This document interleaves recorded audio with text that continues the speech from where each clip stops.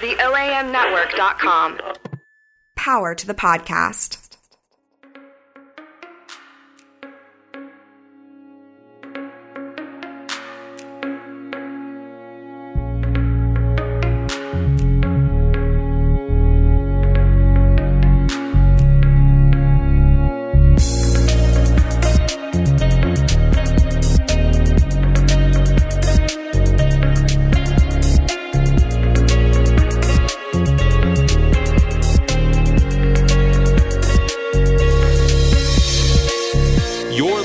To the Bike Nerds Podcast.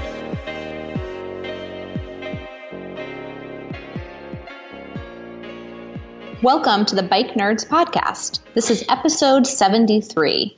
For over 25 years, Ceres has been designing and manufacturing bicycle parking and infrastructure products to help cities, neighborhoods, businesses, and schools become more bike-friendly. Like Cedar Rapids, Iowa, a city that rebuilt itself with a focus on the bike after the 2008 flood. You can read up on Cedar Rapids' story over at ceresparking.com/bikenerds. And while you're there, get entered to win a public toolbox. Ceres is giving away one this month to one lucky listener. All you need to do is visit ceresparking.com/bikenerds and sign up for their newsletter, which I highly encourage everyone to do. Thank you, Ceres. Kyle, how's it going? First, I want to talk about the eclipse. Thank you. I've been waiting. Did you partake in the eclipse viewing today? I did indeed. Did you do so voluntarily or because of peer pressure? Voluntarily. Potentially Nice. a leader that peer pressured others. So you're an eclipse groupie. I wouldn't consider that. Mm-hmm. I was curious about what it would be like. What percent totality did you go for? We in Memphis, Tennessee had 94% totality. Right, and that was enough totality for you. You thought 94%, I'm just going to leave it right there. No.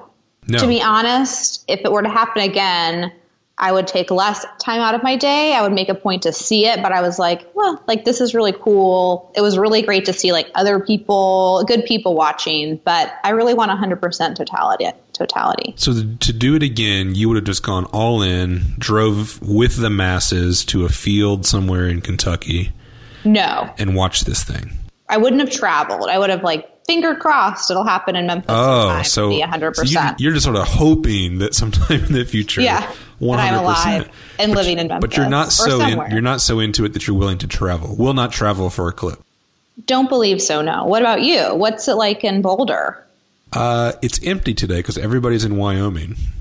Was that on the path? Yeah. We're like at 95% here. Oh, nice. Yeah. Did you look at about 2 hours north is 100%. So did you view? I did, but very reluctantly, only because people in the office were climbing onto the roof, and I thought that would be fun. And I borrowed somebody else's glasses. I didn't even go to the effort of buying my own glasses. Glasses were provided. Really? To me. Nice. If you didn't have glasses, would you have partaken in? I could have easily found something else to do. I mean, I really enjoyed it. I'm glad I participated in it. The most fun was we watched it along the Mississippi, which was nice. Mm-hmm. And getting back to our office downtown, kind of observing people just like standing on the side of downtown streets, like 4 individuals all sharing one pair of glasses, or like you could tell like there was like a Staples like semi truck doing deliveries, and these like 2 men that work together, sharing a moment, seeing the total eclipse in 2017. I enjoyed like the people watching much better than the actual eclipse from my perspective. So I've got 2 news stories that have come out of the eclipse that I think sum up my feelings today. Okay. One from renowned astrophysicist Neil deGrasse Tyson. He tweeted, total solar eclipses occur somewhere on Earth every 2 years or so. Yep. So just calm yourself when people tell you they're rare. Yeah, well, I had that's sort of my opinion. Well, this morning it was like, oh, like in 2024, there's going to be one in America again. I think I was potentially more excited, and then this morning I did more research, and I was like, oh yeah, like this happens every 18 to 24 months. Snooze. What's the other piece of news? The other piece of news, this is the best. There's a number of news outlets reporting this, but essentially it's Donald Trump looks at the sun during the full solar eclipse. And so apparently, while he's standing on the balcony with his wife and son, he takes off his glasses for a second, stares up into the sun without his glasses on, and you can hear aides in the background going, "Don't look, don't look." Oh my God. I mean, if you don't believe in science, why would you believe that you shouldn't look at the solar eclipse? I don't know. So I'm both disinterested and totally, I found vindication today knowing that. That is, I just saw the photo. That is the most hilarious The photo thing. sells it. The photo is really what really earns the headline, The Stripes. He's just looking up with his eyes all squinty, hopefully burning holes into his retinas while he's doing so. Oh my gosh, what if he couldn't, he's doing like an address tonight. What if it was canceled because something... That's hilarious. I don't know. But I'm glad that Eclipse 2017 is over. It's over. We can go us. about our normally scheduled lives today. I know Ethan was going to watch it at school. We had to sign a permission slip to give him permission to do so. I thought the most interesting thing maybe about the eclipse was sort of how eerie the light was. Yeah, I kind of felt like I was in an Instagram filter. Yeah, it wasn't just dark, right? It was like weird color, dark. Soft lighting. It kind of reminded me of like what Memphis looks like sometimes before like a tornado's about to come through. Yes, we had that conversation at Martyrs Park. Yeah, it's like... we were all like, this is like eerie and like a storm sort of way. Yeah, this is tornado weather, for sure. But now we can get on with the business at hand, saving the world by bicycle. Which is just the two of us this week. It is just the two of us. It's been so long. It feels like it's been so long, and in some ways it actually has. We do these episodes every time we switch a theme, and our last theme actually went a few episodes longer than we had initially anticipated. So it's been a while since it's just been you and I. It's nice to hear just your voice. No offense to our guests, of course. Unfortunately for our listeners, it's just our voices today. Rambling on. About the eclipse. They're like, everybody else is like, we're sick of it too. Please stop talking about it. So what's your view on Beyond Bikes? Beyond Bikes. What a great theme. And I'll just preface this, and I think I said this when we were sort of going into Beyond Bikes, but I feel like a lot of what we actually talk about is within the theme of Beyond Bikes, right? It's not, we aren't here delivering gear reviews or talking about the greatest trails or, sort of talking about bicycling and, those kinds of terms. So I feel like the show in some ways is already about Beyond Bikes, but it was nice to take a deep dive into that a little bit and really sort of step outside the bounds of some of the things that we talk about. And I had a really great time. It was refreshing, right, to not have to have sort of other content experts tell us what they're really into and the ways in which bicycles are helping them. Yeah, I've been looking forward to this theme all year. Mm-hmm. And I was just really kind of just encouraged by like the different perspectives. I think we heard some different perspectives because people were coming from a different place of best practices and experiences and knowledge. And I really enjoyed kind of that opportunity to, on a personal and professional level, kind of learn from folks that come from a different perspective. And I think because I think my background is more aligned within the Beyond Bikes theme as well. So that was fun to maybe talk with some folks that had potentially similar backgrounds to kind of my trajectory and how I ended up as a bike nerd. Yeah, did you have a favorite interview for this time? Jesse Singer was really fantastic. Yeah. I also really enjoyed Noel and Zhao Deng. Are you just going to name all of the guests? No, I mean, I loved all of them, but those are my top 3. Yeah. I don't know if we've ever done this before, where we've picked favorites? Where we've picked favorites. Yeah. I mean, people will tell you picking Actually, they're all my favorite. Picking favorite children's hard, but at the end of the day, you've kind of got a favorite kid. So what's your favorite? I actually really enjoy talking with Lyle and Allison from the Urban Bicycle Food Ministry. Yes. A lot of really interesting insights into that. And, I'm going to agree with you. I thought Zhao Deng's interview was excellent. And I think it really built upon the conversation that we'd had with Do Lee previously. So it felt good to sort of continue on the same kind of conversation. And I have to say, 2 of my favorites, and not just because I really like these people, but because I'm working with them actively through People for Bikes, but Luis Herrera and Roshan Austin, they're kind of like rock stars, doing some really amazing work, totally different, right? But they've both found ways in which bikes fold into their work. Luis with community gardening, and Roshan with affordable housing and livability in South Memphis. And so I'm continually impressed by all of our guests, but those ones sort of stuck out to me for this theme. What was the most challenging thing that you discovered?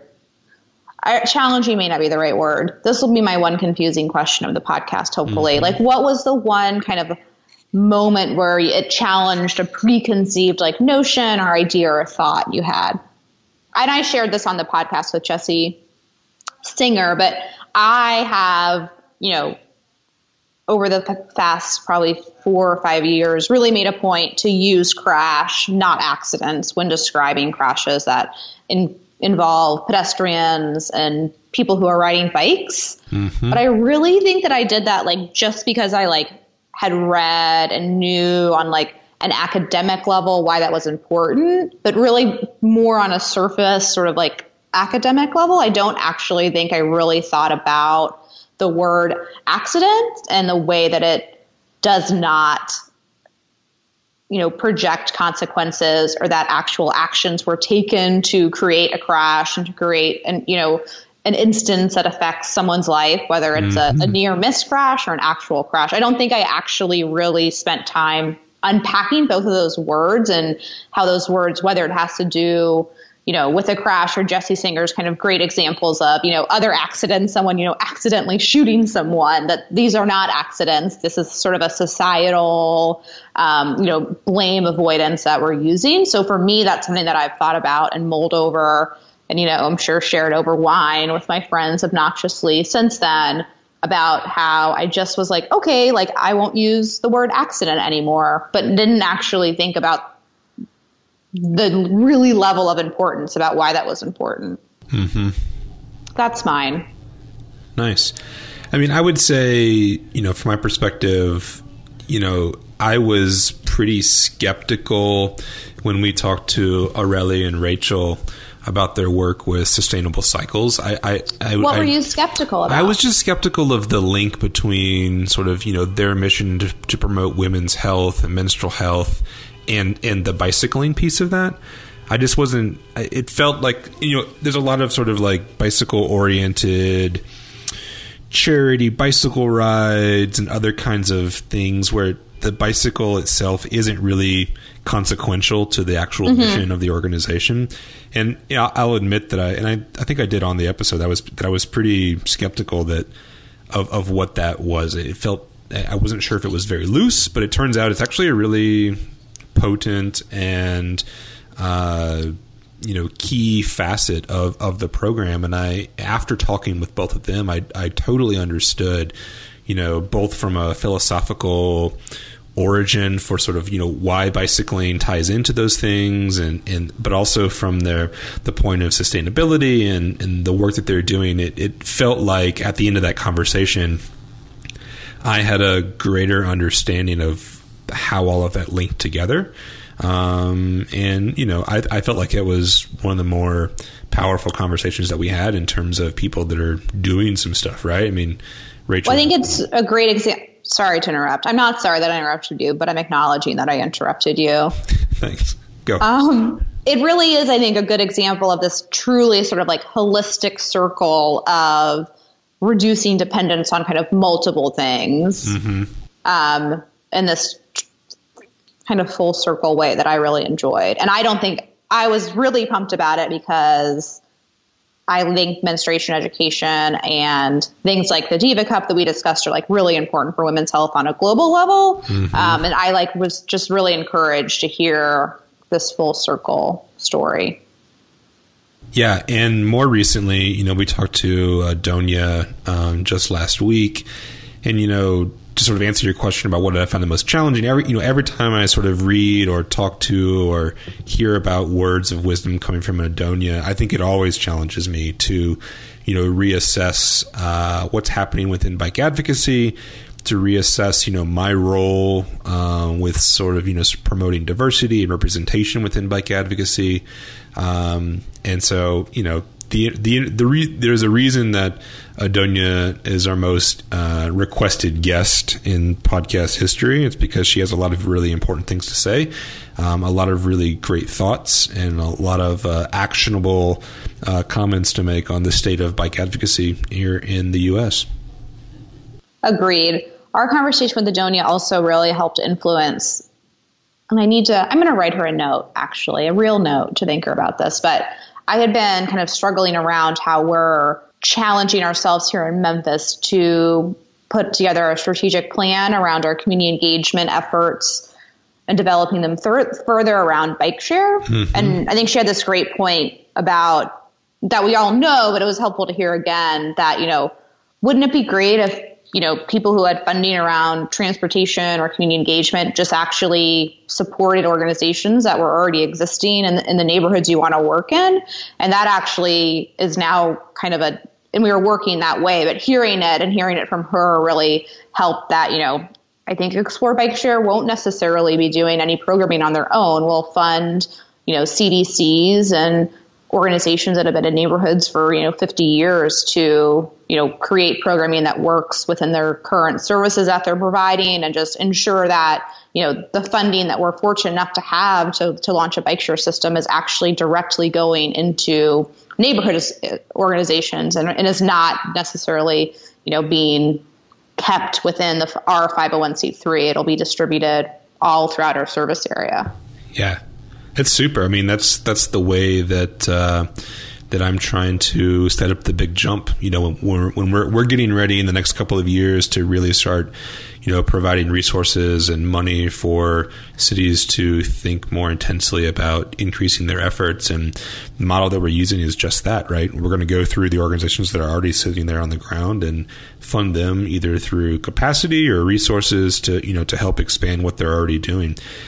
You know, in some ways, when you sort of like think about it, it just makes sense to do it that way. It's not even that it's like revolutionary in terms of it's simple, really being diverse and making sure that allocation of resources is equitable.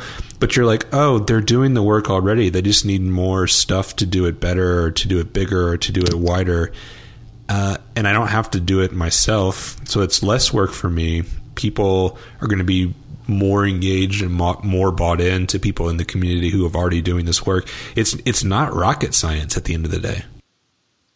No, not at all. For me, it felt like, you know, there's a ton of effort kind of talking about, I think people make potentially who come from not neighborhoods where you want to do community engagement in. And of course, it's most successful if there's already, you know, institutional sort of services like a CDC that's really successful. But I think really looking at the resources there can make your community engagement plan look a hell of a lot less intimidating, because you're not trying to like create this authenticity that will never actually be authentic. Mm-hmm. Because you're kind of avoiding or not thinking of, you know, players in a neighborhood that already have relationships and who actually have all of the knowledge that you really want to have to make sure you're providing a service and amenity to that neighborhood.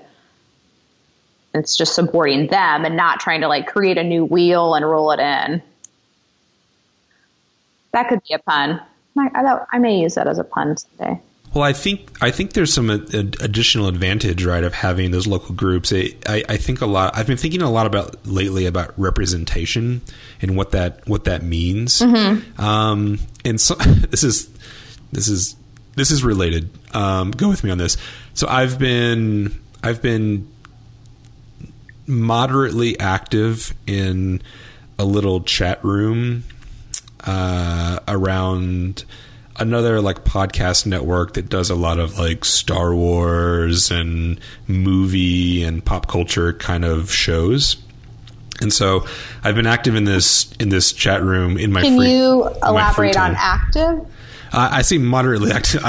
I read more than I type into it, but when I type into it, I really get into it. But I've been really busy at work, so I've my interest and ability to dedicate a fierce amount of time to chatting online has been pretty limited. So, but anyways, there was this whole conversation around a third-party Star Wars podcast. Bear with me here, where this particular podcast is a bit notorious in the Star Wars world for being pretty against diversity within Star Wars, to the point of sort of belittling people who disagree with them, and they kind of have a reputation for being sort of white guy bullies within the Star Wars podcast realm. They have a lot of listeners, and largely due to the fact that they're one of the oldest and longest standing Star Wars podcasts as well. But I can't listen to them because they're just obnoxious in so many ways. But anyways, there was a guy on there who went on this like 10-minute rant about how diversity in Star Wars is ruining Star Wars and it's ruining his experience and yada, yada, yada. So there was this whole discussion about this guy's rant in this chat room. And I wrote something about representation because this question came up of like, why does diversity matter? Why does it matter who's being represented when you're seeing sort of, people on the movie screen or reading about people in stories? And it struck me that as I was sort of writing this response about why representation matters in Star Wars, that it equally applies to why representation matters in everything else. Why does it matter in your community outreach? Why does it matter in terms of your bike share operations? Why does it matter in terms of how you sort of structure your programs and interactions with the community? And it's funny. I think there's so many things, right, that sort of this show and the discussions that we have sort of filter into other aspects of our lives. And it really wasn't until I wrote this out and I was like, oh, this is the same conversation that we're having, talking about why it's important to have community ambassadors working on your bike share program that look like other people from the neighborhood. And yeah, I don't know that I want to read this, but in general, and maybe I'm being like too philosophical here, but I sort of get to this point that to live in a democratic society, representation is a key component of democracy. We actually elect people to represent us, if we want to use the same word, to stand in our place when issues of public service come up to vote, and we elect these people to represent us. And the degree to which we, elect a person has a lot to do with how similar that person is in our own identities, our own ideals, our standards of conduct, how we think, and that we have the ability over time, if we feel like that person is no longer representing us, to change that person. We elect a new person to represent us. But a lot of times in communities across the U.S., choosing representatives for a variety of things, take it from a bike sharing launch or a protected bicycle lane project, the people sort of, making those decisions aren't necessarily representative of those people. And, to sort of summarize it, I wrote something like, democracy demands that we make sure that our representation in real life and in fiction is equitable for all those that would participate. It's about maybe the only time I've ever invoked democracy in a chat room about Star Wars. But I'm impressed. I think it sort of holds true, like, in that it's a really important facet of that what we are doing as bike advocates, what we do as people who work in cities or people who are working in communities, is we have to make sure that those that are making the decisions actually represent the people that are actually living there. And sometimes that means like people like you and I, Sarah, two white cisgendered people, we have to sort of take a step back, empower those people to make their own decisions, provide them the resources, the advice, the expertise that they need, but ultimately just to let them make the call. And I was trying to think back into my past, working in the city of Memphis, and people will always get to the right answer, right? They'll always get to a solution that you wanted to get to, but you just have to you have to be able to provide space, time, patience, room for people to get there on their own. I never worked in a single community that didn't say they wanted slower cars on their streets. Nobody said, hey, we want speeding cars on our street because we feel that's the safest way. Nobody ever says that.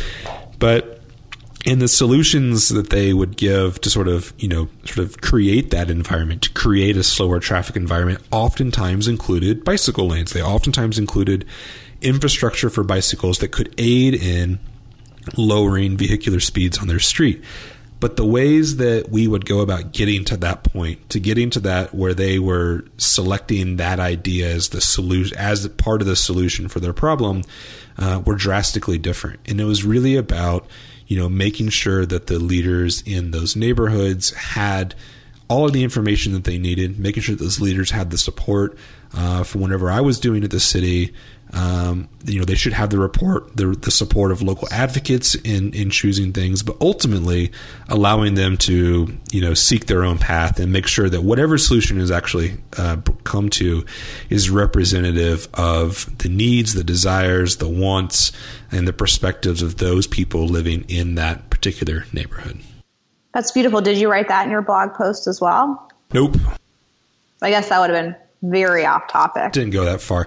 Yeah, I was more responding to this sort of like rant piece and talking about representation in that. So it's a bit boring if you don't want to read all of the other stuff. So along the lines of the representation piece, I've been mulling this over as well and have had some similar mulling over conversations with kind of neighborhood folks here in Memphis. Let's use, organization X decides that, it has heard from a neighborhood that there's a need for a widget. And so it's going to infuse, a neighborhood organization to support this widget, with funding. And it wants to make sure that widget is implemented in this neighborhood in a way that authentically represents that neighborhood. But I think I've been struggling with what's the line of being supportive and having that neighborhood be represented to use the widget as ever they wanted, but also not putting this terrible amount of pressure without the neighborhood having all the necessary resources or, diluting representation because a neighborhood, we may have to cut this out. I'm not making any sense. What am I doing? I lost you on Organization X. I got eclipsed. I'm sorry, I'm going to make this a horrible editing job for you. No problem. I'm trying to get to my question. It's really good. I just can't get it out of my brain. To reframe your initial question in more vague terms, the question you're asking is whether or not an organization with power, money, and influence is essentially buying the opinions of well-respected organizations working in communities. Correct. And you're unsure whether those community organizations may or may not share the same goals, and does that create a conflict sort of in terms of what the ultimate outcomes might be? Yes. I would say maybe, but if organization X has done the work of building the relationships and trusted partnerships with those community organizations, if the groundwork has been laid in a way where there's true, authentic relationships there, and the neighborhood organization thinks that the services that organization X have to offer are truly something that the neighborhood would benefit from and wants to deliver, provide those additional services, can use the actual resources and money to, provide this new offering, I don't think that creates a problem, right? It's the neighborhood, leadership sort of saying we would like this, we'd like to facilitate getting it out, and we want to be the partner organization to actually do it. I think the flip side to that is that if that's a sour relationship, right? If it is the case where you're sort of suggesting that organization X is sort of buying its influence in neighborhoods, if you've laid that groundwork and have a real relationship with those leaders, it won't ever come to that point. Those leaders would say, we're not ready for this yet. This neighborhood is not prepared for that. So I think if you feel like the question is not whether or not the organization X is buying its influence. The real question is, has organization X done the work of building true, authentic, honest relationships with the community partners? That's the step where this gets broken down. I don't think it's in the latter piece. Thank you for answering my second confusing question of the day. Asking and answering. Asking and answering. Jeez Louise. That leads us, though, to our next topic. Fantastic segue. We're sort of like segueing right into it. We've been talking about it for a minute, but I think I'm going to let you go into this because you've selected the last topic and this one. Yes, I have full reins currently over the Bike Nerds podcast. So we are entering into the next theme, which is drumroll. Bike share. Ta-da! Ta-da! So our goal is to have conversations with individuals launching bike share systems, running bike share systems, doing some of the community engagement efforts that we've kind of talked very briefly about in the last 72 episodes. And my real goal is to really kind of talk to bike share leaders and, Fargo, North Dakota, up to, New York City or London. So really get a snapshot of what's happening across the nation and maybe even internationally, because I think the beauty of bike share is it's flexible and it really becomes the fabric of the city and reflects the city that it's in. So I'm looking forward to have kind of a lot of different conversations from smaller cities to mid-sized cities to larger cities. And, as community engagement and equity becomes this very large and important and valuable conversation that a lot of people are having on an industry level, to really see, what does different programming look in a city of 50,000 people to a city, that has a million or more. So I am personally really excited because I'm currently working most of my time to launch bike share here in Memphis. We'll be launching in the spring of 2018. I didn't know that about you. Yeah, I know. So it's something I live and breathe more hours than I would like to admit during the day. And so I'm excited to nerd out about bike share.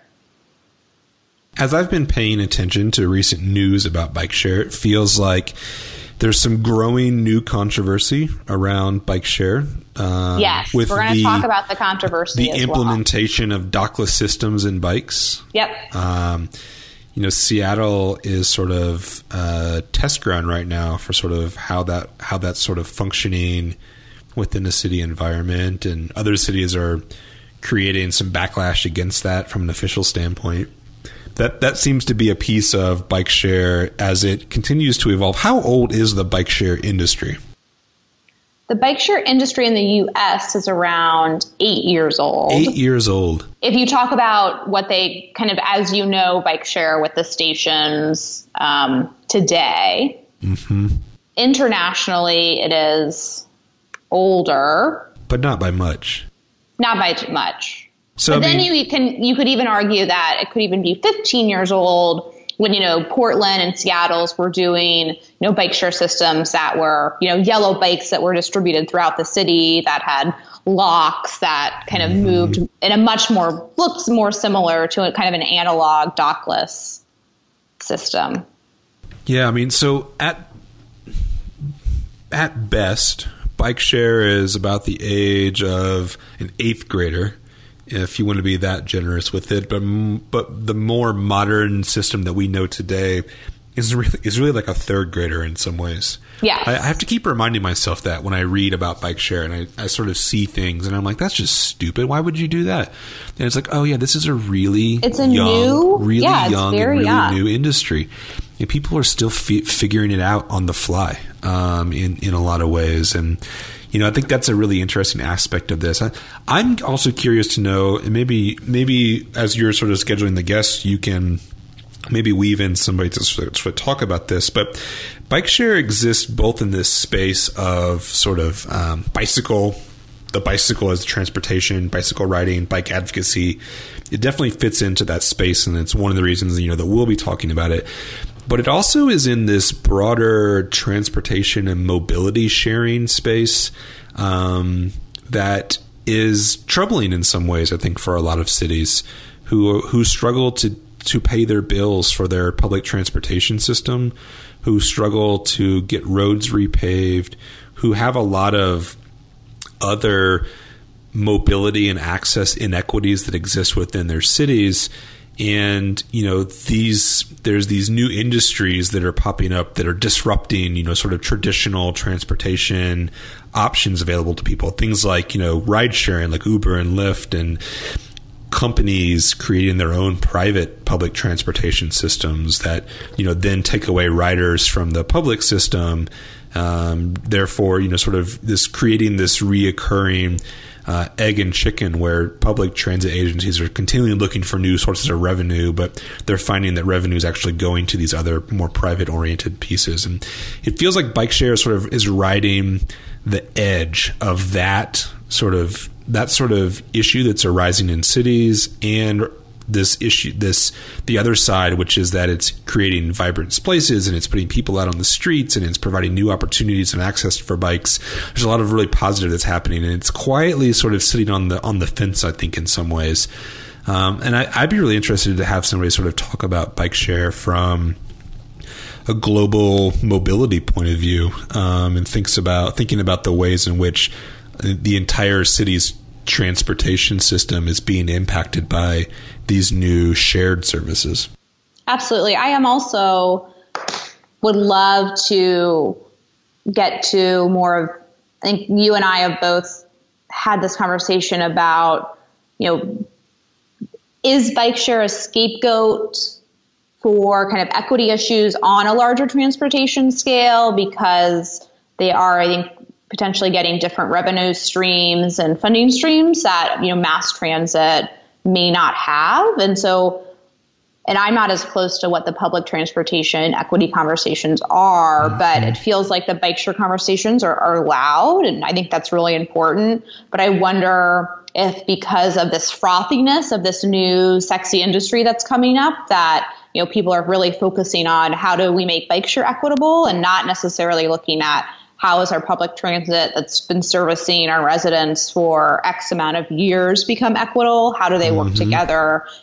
Is there an answer that isn't bike share for a certain neighborhood or even for an entire city? I'm really interested in kind of those sort of conversations, almost like I would love to hear kind of a counter to why bike share shouldn't launch in a city or shouldn't launch in a neighborhood as well. Yeah, it feels like they're superbly prolific right now. And it feels, when you start reading the list of cities that have bike share, you sort of ask yourself, like, why do they have bike share? They have like nothing that supports the use of bike share in any way, shape, or form. And to your question, right, of like, why should a city not consider doing bike exactly. share? Could those resources be spent on, rehauling the way that people purchase bus passes, or, trying out something innovative around on-demand transit, or something that looks totally like I can't even imagine because my brain doesn't work that way. I'm interested in that side as well. I wonder if we could get like an anti-bike share person on the podcast. Interesting. Yeah, it feels like more so than I'm reading news about sort of bike lane controversies around the country. I'm reading lots and lots of news about bike share, both positive and negative. It's definitely hitting the airwaves. It definitely resonates with a crowd larger than just bike advocates. It's getting national press because there's been some big money and some big corporate sponsorships have come into bike share recently.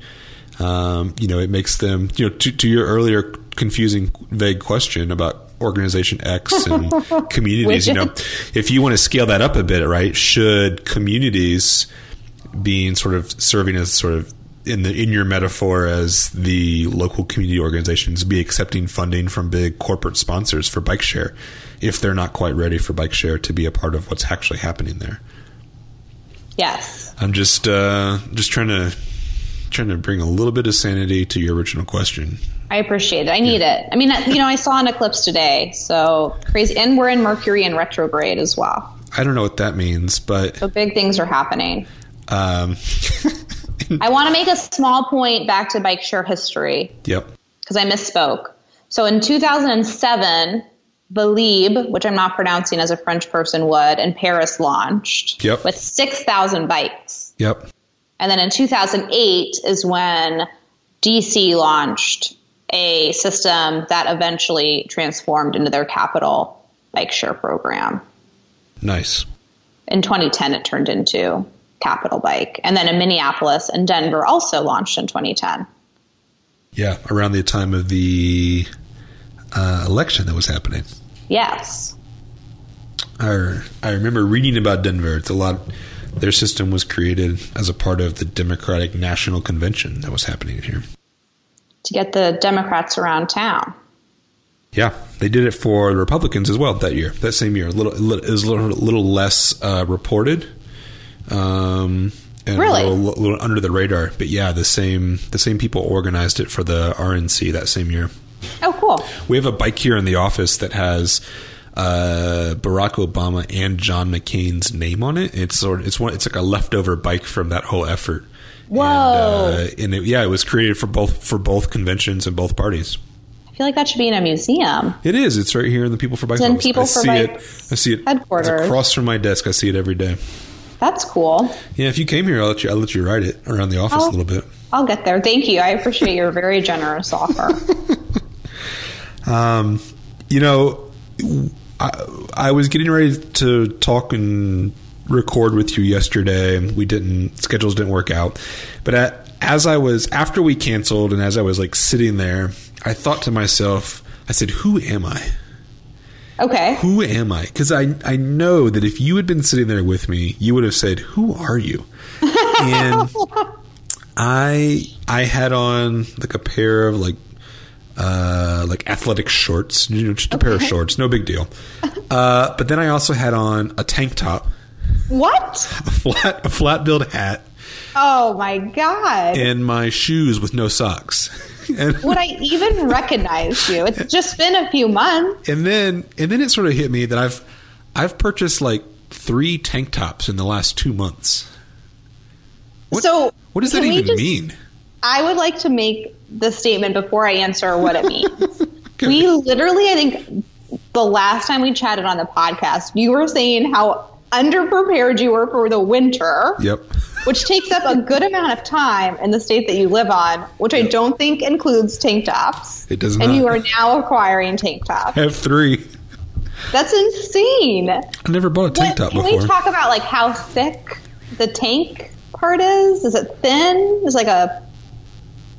like a regular like cotton T-shirt, but it's just a tank top instead. But it just doesn't have sleeves? Where are you purchasing these from? I got one from work for free. Why? It was like left over from an event that we did. There's like, If you want one, I can send you one. Actually, I don't want one. And there's like 10,000 tank tops here. I'm not sure. And you were like, "Oh, this is nice. No sleeves." Well, it was like the second one that I acquired because the first one I bought, I was shopping.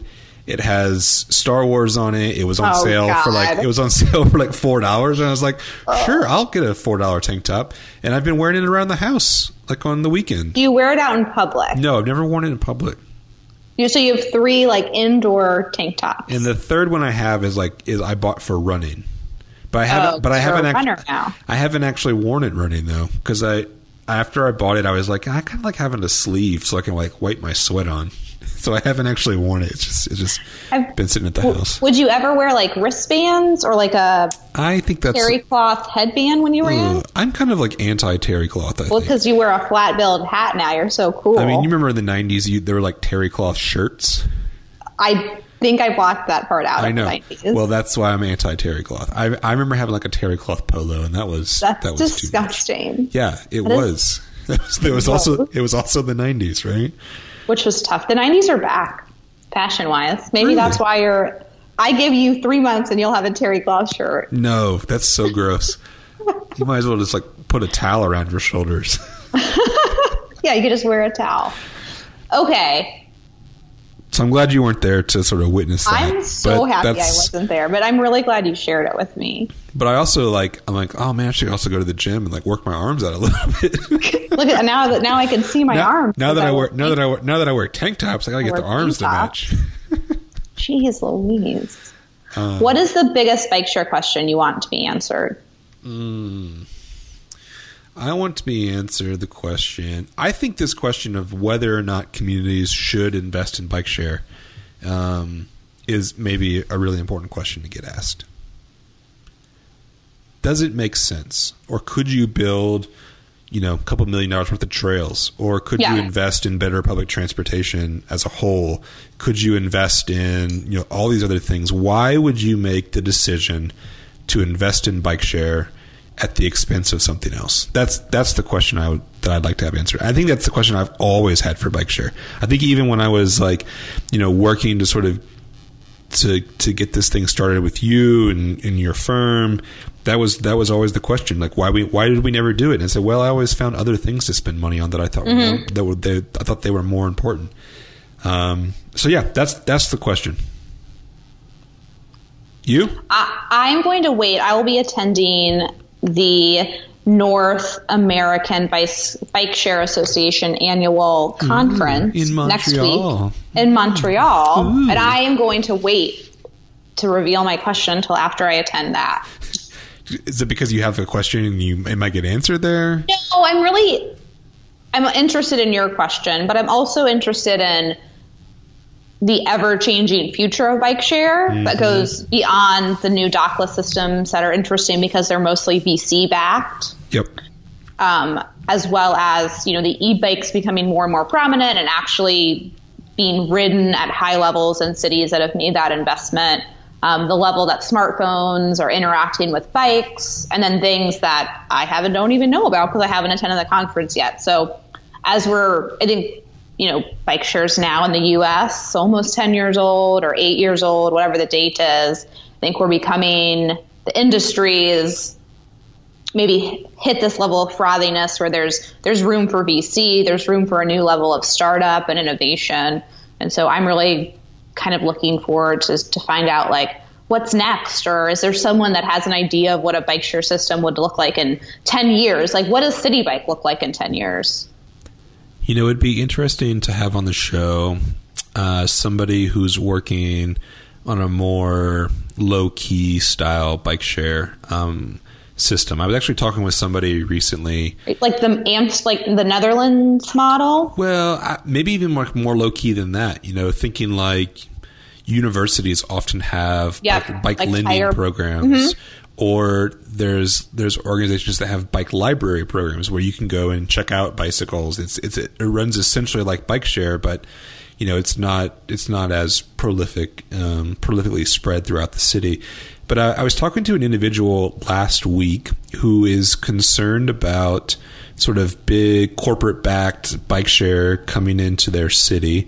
They've had some pushback from certain neighborhoods who don't feel like bike share is for them. But yet at the end of the day, they still have these mobility needs, and bicycling serves some of those mobility needs. And so they're working sort of independently of what the city's doing to sort of create an official or a formal lending program with partner organizations throughout this neighborhood. And they don't want the big dock systems. They don't want big corporate interests sort of dictating all of that. They're sort of going to do it themselves. And it's just kind of interesting to know, that and think about the role that, this ever-growing and evolving industry is having. And are there places where this is working really, really well? And there's clearly places where it's not working well. Yeah, I think the last maybe year or year and a half for me has been just, it's ever changing. And it gets kind of from someone that's part of launching a system right now. You've signed a contract, and then a new shiny bike share system that's stockless and cheaper shows up, and then there's another piece of innovation over there. And I'm also interested, like, how people are kind of making decisions on what shiny thing to go after, or what, to stay the course as well. Mm-hmm. I mean, this is obviously a tailored theme for myself, and I hope everyone finds it interesting, but I'm really excited. Our next theme is going to be biking in Star Wars. So biking. Nope, it's going to be biking and wine. I'm just taking over. Oh, okay. I hope that means you're going to be editing future episodes as well. Just kidding. Never mind. Whatever you want, Kyle. We're back to Star Wars. I've got to say, I'm really excited. New Star Wars movie coming out in December. We're gearing up for it. Starting September 1, Journey to the Last Jedi. That's exciting. I'm excited because there's this new rosé brand, and they do white wine too, and their packaging is like a 40-ounce beer container, but it's like really good French wine. Huh. So that's what I'm excited about. All right, there we go. I think with that, Sarah, I think we should kick it back to the listeners. Stay tuned for bike share episodes coming out in the next couple of weeks. Thanks, everybody, as always, for tuning into the Bike Nerds podcast. Make sure to tell your friends. Look us up on Twitter. Look us up on Facebook. Subscribe to us on iTunes. Leave us a review. Be well, everybody. Yeah, absolutely. And go to Saris and sign up to win a public toolbox. God, you guys have got to get one of these public toolboxes. It's the coolest prizes. Man, Saris is so great. Thanks, Saris. Bye. The Bike Nerds podcast is a joint production of the Bike Nerds, Sarah, and Kyle, and the OAM Network based in Memphis, Tennessee. For more information, visit theoamnetwork.com/thebikenerds. Want to nerd out more? Find us on the web at thebikenerdspodcast.com, on Twitter at The Bike Nerds, and on Facebook, The Bike Nerds Podcast. Drop us a note or recommend another bike nerd to have on the show by sending us an email at thebikenerdspodcast@gmail.com.